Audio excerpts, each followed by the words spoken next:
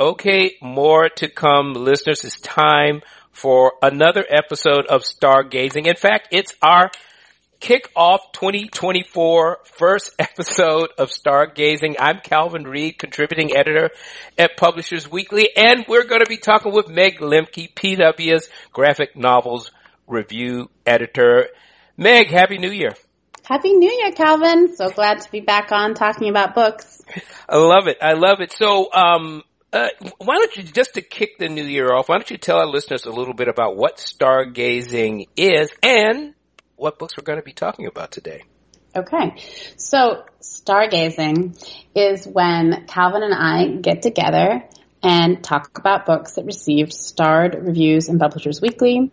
We are a reviews magazine for the trade industry and book publishing, and a star on a review means that book is extra special. Good. There you go. Tell it like it is. You all know about these extra special books, and we try and time this to when they're available, for consumers, as in all of you all listening as readers who could go to your local independent and purchase these books. I love it. All right. So, what are we talking about today? So we have 3 books, and the first up is Worm by Edel Rodriquez, a Cuban-American Odyssey. It's a graphic memoir out from Metropolitan Books. We have definitely been hyping this title. It was one of our big anticipated books of the fall at the U.S. Book Show. Edel Rodriquez appeared on a panel. And starred review in Publishers Weekly. It came out this winter. So this is the story of Rodriguez's upbringing in Cuba and his immigration to the U.S. In Miami, and what that experience was like for him and his family. And then also a long, hard look at what his development as a political cartoonist and caricaturist and cover artist. He's a designer who does sort of poster art and cover art. Predominantly for Time magazine. He did many of the critiques of Trump that appeared on the cover of Time, like the caricatures of him. What that meant to him as a Cuban American, looking at despotism and the rise of extremism in the country. And it's a really incredible work. I think that also the politics around Cuban Americans in the U.S., around Cuba, and the relationship with the U.S. are very complex. And he takes one approach that I do think is quite nuanced and really interesting and compelling. And the artwork is really beautiful. I don't know if you want to jump right in and talk about that. There's also a lot of really incredible use of color. He uses a lot of green and red, so sort of like military green and red. And he says in an interview with PW actually that he felt for a long time that he wouldn't use red, like he wouldn't use communist red, having grown up in Cuba and felt persecuted, that he stayed away from it, and then he sort of reclaimed it in this work. And then in the Trump era in the book, he starts using orange, and the red and the orange have a relationship in terms of the colors, which is just really fascinating. Oh yeah. I mean, this is as you said, this is really a really emotionally wrought and very methodical portrait of life under Fidel Castro, its communist government. And I mean, the focus is on the 1970s. I mean, so he was born in 1971 in a small town outside of Havana. He tells his story in methodical detail. The drawings, the drawings almost like a wood carving kind of effect to them. They're very rich. It's just really a really affecting memoir. You could say a rebuke, of, a repressive, government, and a warning to his adopted country as an American citizen now. In terms of his response to the rising tide of right-wing political rhetoric that's going around in the country now. For myself, what was really, and I'll tell you, part of my reaction to the book comes from my own, that I was lucky enough to be able to go to Cuba twice under PW's. PW did 2 trips to Cuba in, was it 2016 and 2017? I was lucky to go along, got to see both the good and the bad sides of Cuba. This book, of course, takes place from the 1970s to, I think he immigrated in 1980, and then he returns about 15 years later as an older young man with his father.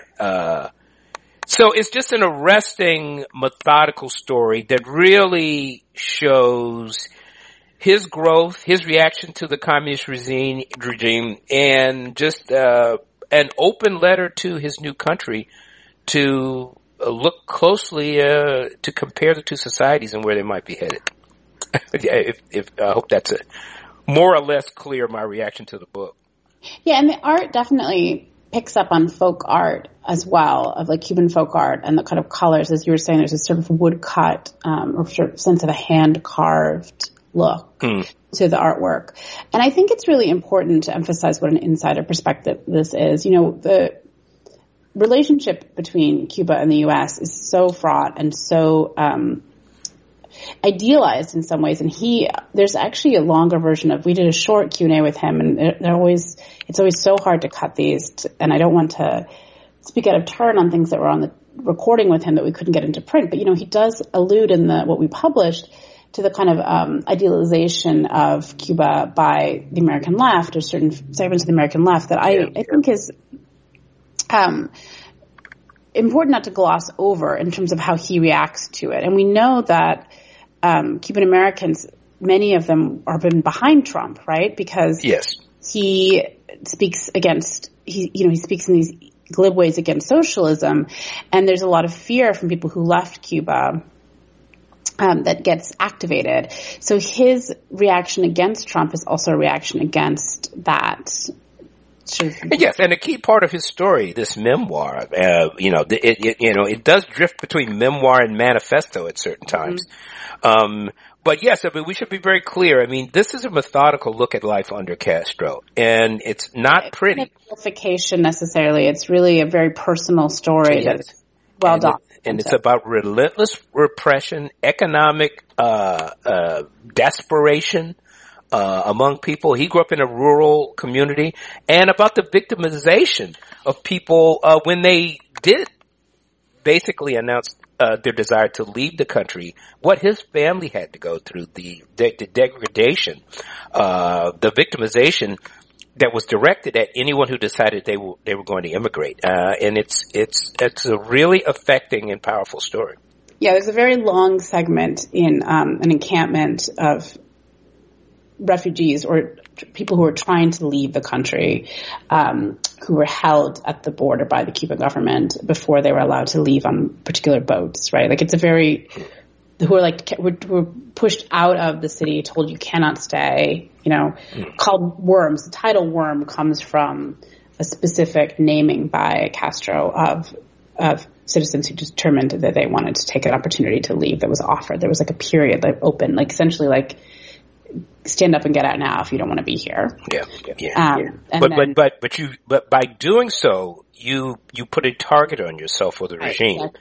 So people were killed and persecuted in the camps, in these sort of encampments. It's very detailed and very real. I've also been to Cuba. I don't know if we've talked about this before on the podcast, not officially through PW or any professional capacity. We went in rogue to visit in 2011, and it was very interesting. I hadn't been in the situation of seeing such extreme poverty, and I don't want to, as a tourist, you really can't speak, I think, in a knowledgeable way about these conditions or understand the outside. But I did have the experience of being there and speaking to artists.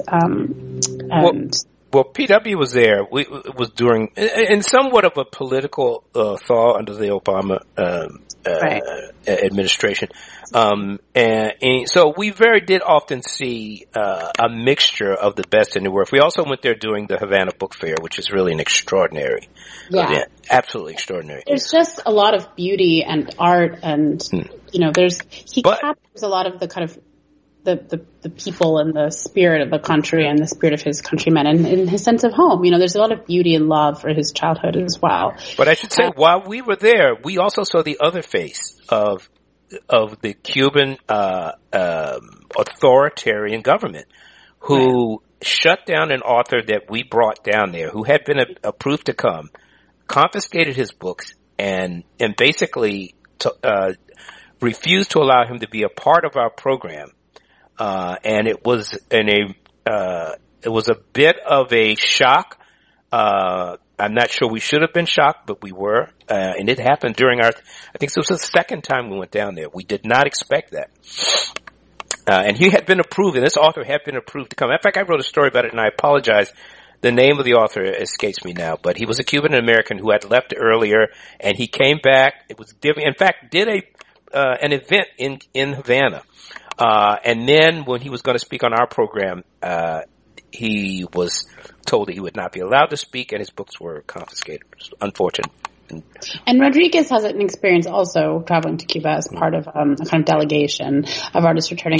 Yes. Had similar concerns, and at that time also concerns about being not allowed to return to the U.S. because of the Trump era and regime, and the fears of anyone who had become a citizen being held up or falling into extraordinary rendition. It's very, very complex, and I really do just point readers to the work, to read the work and to kind of navigate the story. At its core, this is a classic immigrant story of I search for a better life in this country, achieving some success, trying to reconnect with family, a traditional family back in Cuba, and trying to make sense of these two worlds, his native country and his adopted country. So, and if I may, I would just like to point out a book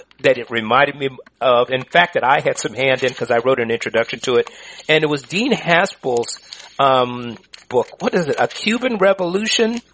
It was done in 2010, Cuba, My Revolution, by Dean Haspel and Inverna Lopez, who tells the story. Inverna Lopez was a friend of Dean's mother, who's Cuban American, and she was an artist who escaped, became big on the feminist art scene here in New York City. But it's also a look at her life in Cuba and what eventually drove her to break with the Cuban government and to leave as a refugee and come to the States.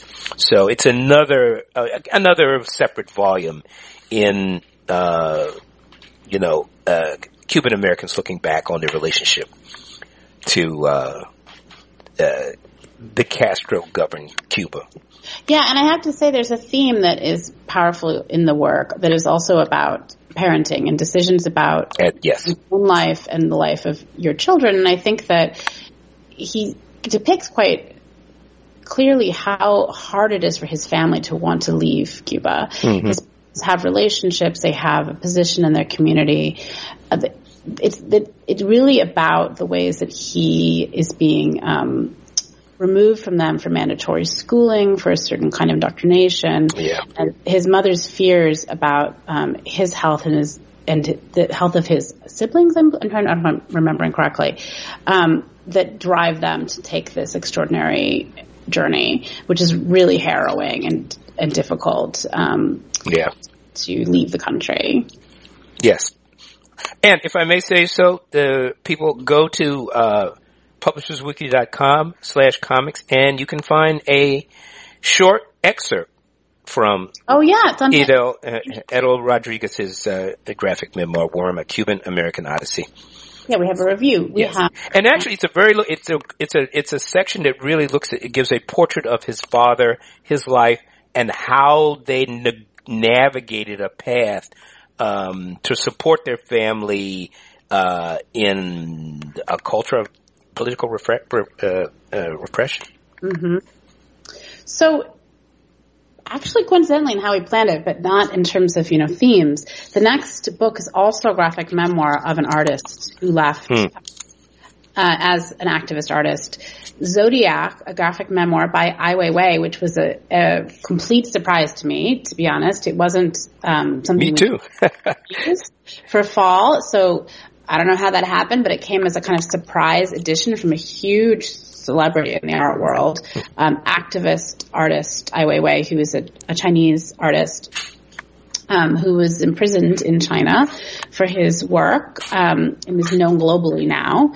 And also spent time in New York, which he talks about in the book. So some of his formative years as an artist were here in New York City, I think in the Lower East Side. I'm trying to remember. Yes, exactly. According to the book, yes. Mm-hmm. Yeah.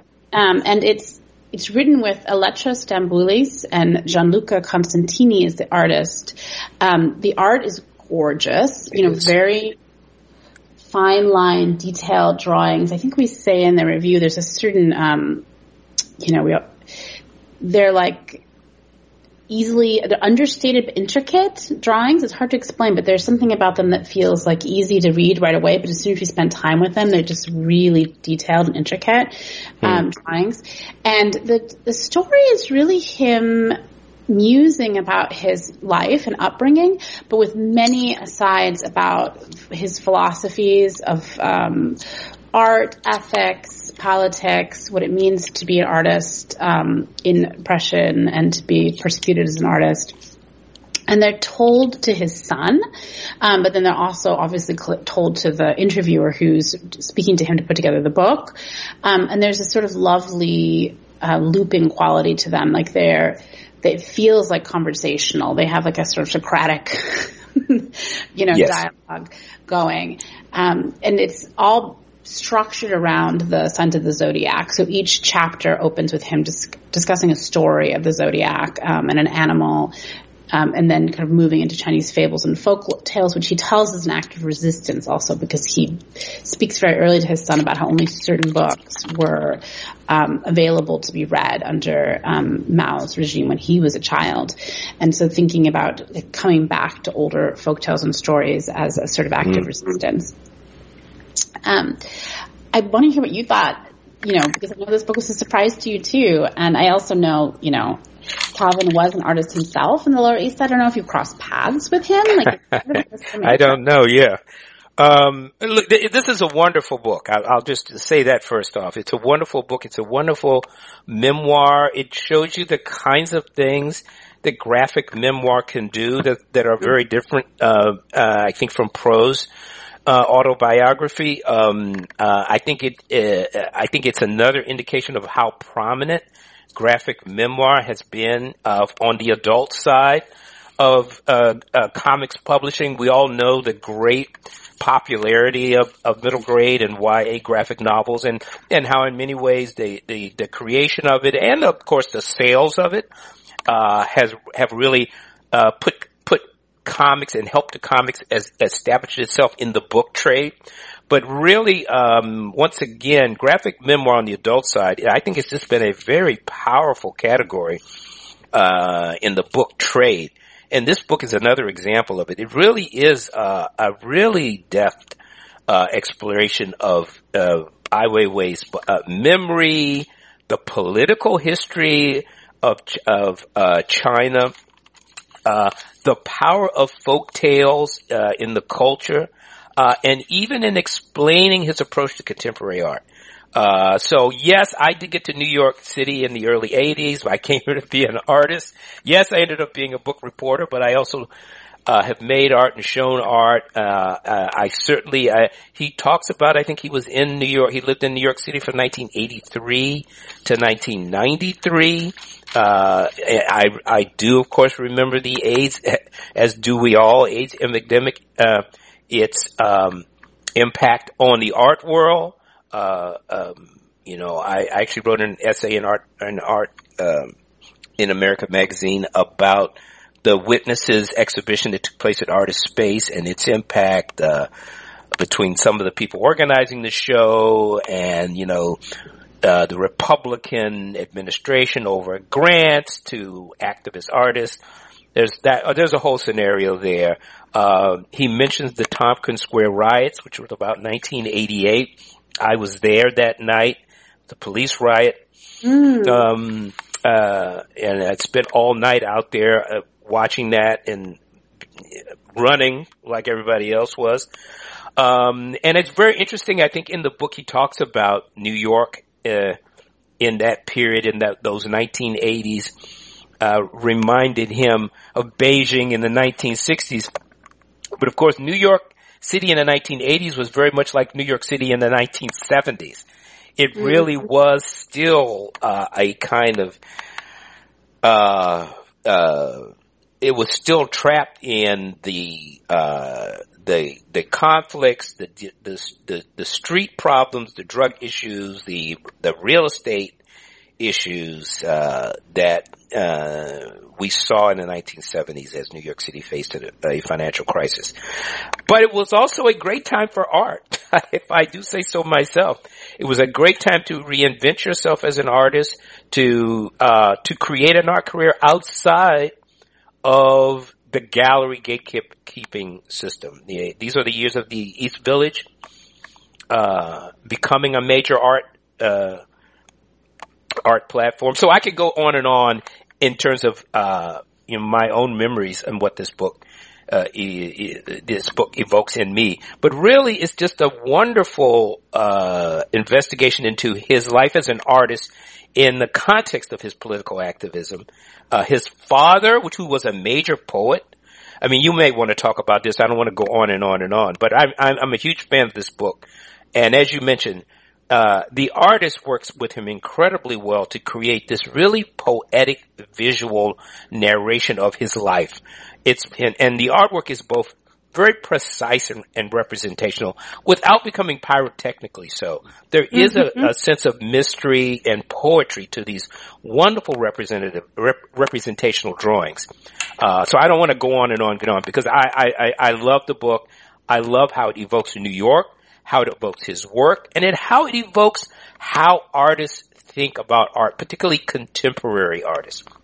Well, I mean, and certainly in the Tompkins Riots piece, which is really like 3 or 4 pages, because this book, every 3 or 4 pages, gets in depth into different periods, into fables, into relationships he has with other artists, his family, just so lively. Like they just go right in and out, and all kind of somehow wrapped together. Like I didn't find myself getting lost, despite the fact that it does a great job of not overburdening the text versus art. Like a lot of storytelling is in the art, and it feels like a jumping off point. Like, like in that section, I thought I want to ask Calvin about it. Like it gives people enough that if they want to learn more about that, they have the internet. Like they can go and spend some time versus this info dump that we often see, honestly, in any kind of work that's written to be adopted, which I think this is. When I say adopted, I mean in academic programs, and clearly biographies of artists are a genre, right, that is happening in comics. And this one does something wholly different with that, bucks a lot of the kind of cut and paste trends of that format. And his father was a poet and was exiled within China during the original, the Cultural Revolution. And he with his father goes to this sort of desert area and they live literally underground. And it's just very powerful. He talks about chasing mice to eat and collecting their tails. And he was the best like rat catcher in this community of exiles living in an encampment, there's a lot of parallels, in fact. And we should also mention his partner, the mother of his child, is also in the speaks, and speaks and has some sense of agency as well. But the story of his father, which I didn't know at all, was also incredibly moving. A man of incredible principle whose life seems to be being played out again through Ai Weiwei, who's faced his own imprisonment at times. Yeah, and clearly his father is very influential and known as a repressed poet, like a repressed poet.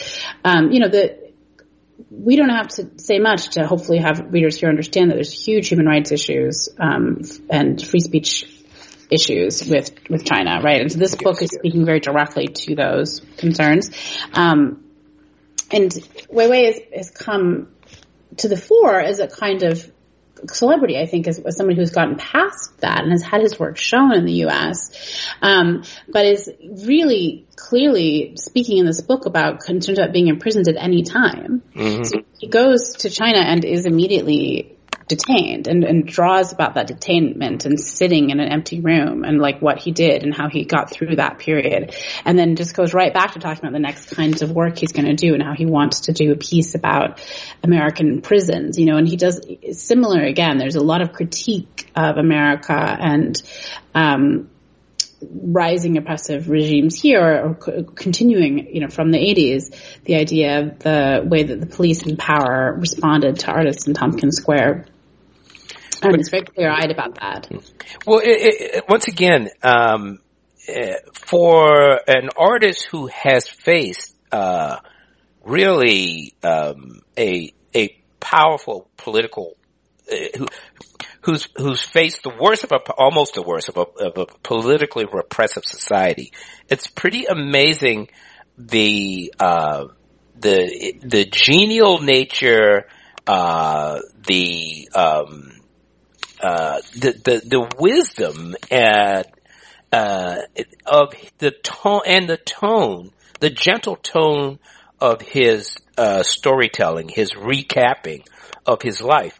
Because he talks about various pieces that he's created and their meaning. He talks about being imprisoned and being under 24/7 observation. He talks about his child, and he weaves in these fairy tales. And it's just a wonderful, he's really talking about momentous events that he turns into a narration of how he goes and thinks about turning this stuff into something meaningful about his life. And I just found it incredibly inspirational. The team of people he put together, because it's a story, part of the story that's also so inviting is he seems to be walking around Beijing and other places in China talking about meeting friends and eating and all of this. I know I'm not sounding terribly clear, but he's created this really wonderfully inviting and atmospheric talk about how you make art in a society that is determined that you not make it honestly. And it's really just a beautiful exercise in memoir. That's it. If I haven't said that already, I'm saying it again. And it's a challenging book too, because they both the team, the artist and Weiwei and the co-writer, they give so much detail in the artwork and so much specific anecdotes and specific dates and specific references, but they also evade certain easy answers in easy narration. And his partner and the mother of his child speaks to that very directly. She's teasing him. She says, "You like speaking in metaphors," Mm-hmm. She's sort of giving him a hard time, and he does do that, and it's a certain type, but it really feels like those conversations with someone who answers with a riddle, right? And I want to take care, because that can sound very caricatured of the way we think about like an artist like him who is coming from an Asian culture and who has a sort of way of speaking in metaphor, but it's done in this book in a very real way, in a very compelling way. Yes. And just to quote him, and late in the book, I think at some point he says, "Art is wrestling with yourself," and I think that's one way to think about this book. He talks about the ways that he has wrestled with his experience, what's inside of him, his family, and how that has taken him on the path of art that he's chosen. And it's really just, you feel privileged to be able to walk alongside him and be a part of these meals, and these conversations and these recollections, of his life. He's a philosopher, so he answers questions with questions, and it's really a challenging book in that way, and really inspiring, as you say, but also something to grapple with. And I think it will reward rereading. Also, I just have to say, it's beautifully done. They have gold leaf on the cover. It's a trade paperback with French flaps. And I really liked getting the real book versus the PDF, because the art is lightly drawn, like it's a light black and white fine pen lines. So it's great in print. Yes. It's just a wonderful book. And I tell you, the detail they've managed to balance this incredibly detailed art that doesn't kind of suffocate the page. Mm-hmm. It's amazing what the collaboration in this book and the visual narrative that it's produced. Wonderful. Big surprise. Hopefully we'll get some attention now that it's out. It's a January release. And then if we have time, we just want to speak more briefly about one other book that kind of came as a surprise and as a debut, and it's more of a graphic novella called The Cliff by Manon Debaye. I'm assuming Manon, I guess, call and correct us, please. The French translation, and it's really a novella, even though it's not super short. It has that feeling to me. It's about 150 pages. It's in sort of gorgeous colored pencils. It's the story of two young girls who have an obsessive, romantically coded friendship. And they're both like extremely depressed. And, we were saying there's a lot of content warnings. It deals with suicidal ideation. The book is about suicidal ideation between these young girls. One of them is a bully in her school and is in sort of group of boy bullies. And there's also clear allusion to whether or not the girl who is spoken as a girl uses female pronouns, but maybe considering, she could be read certainly as potentially a trans boy, right? Like in the way that. Yes. And that may be where this work would go if there was a second volume, but there isn't. It's really left open to interpretation by the reader. Basically one girl, the one who's in the bullies the other girl, despite the fact that they have a friendship outside of school that's hidden. And then they have a pact together to jump off a cliff. And the whole book is sort of leading up to whether or not they'll jump.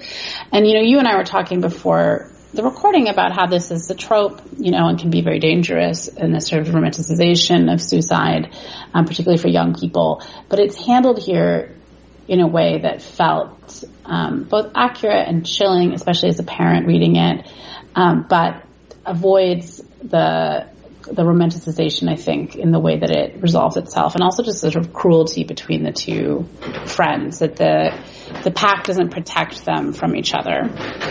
Yeah, it's moody, it's anxious, it's despairing at times. It's really a portrait of adolescent despair, bullying, the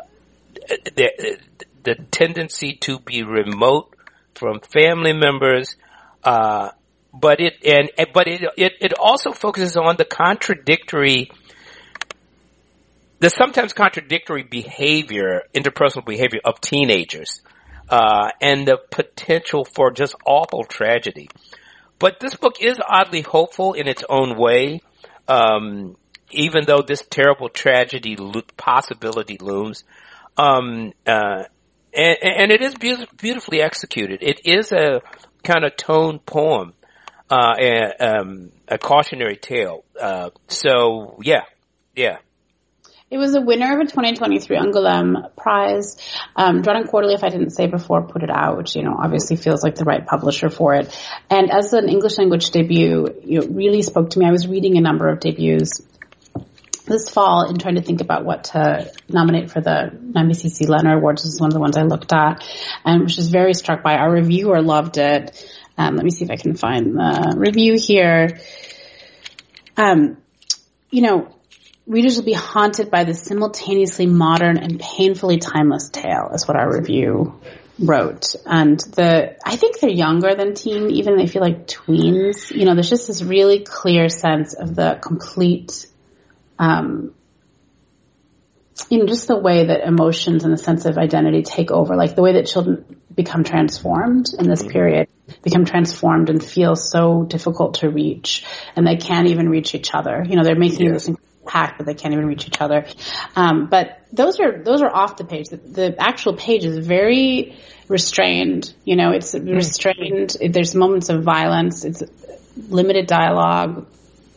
It's really a powerful work and worth picking up. Yes. So we're ending on a somber note, but it is a well done work, and as I said, it is ultimately a hopeful work. Yeah, but one I wanted to bring to attention of our listeners, because I think it is, there are many debuts coming out every year, and not all of them are going to cut through these big celebrity names, and so this is one that I hope people spend some time with. All right, so Stargazing, our first show of 2024, more to come. Yeah, absolutely, more to come. Thanks so much, Calvin. Thanks. All right.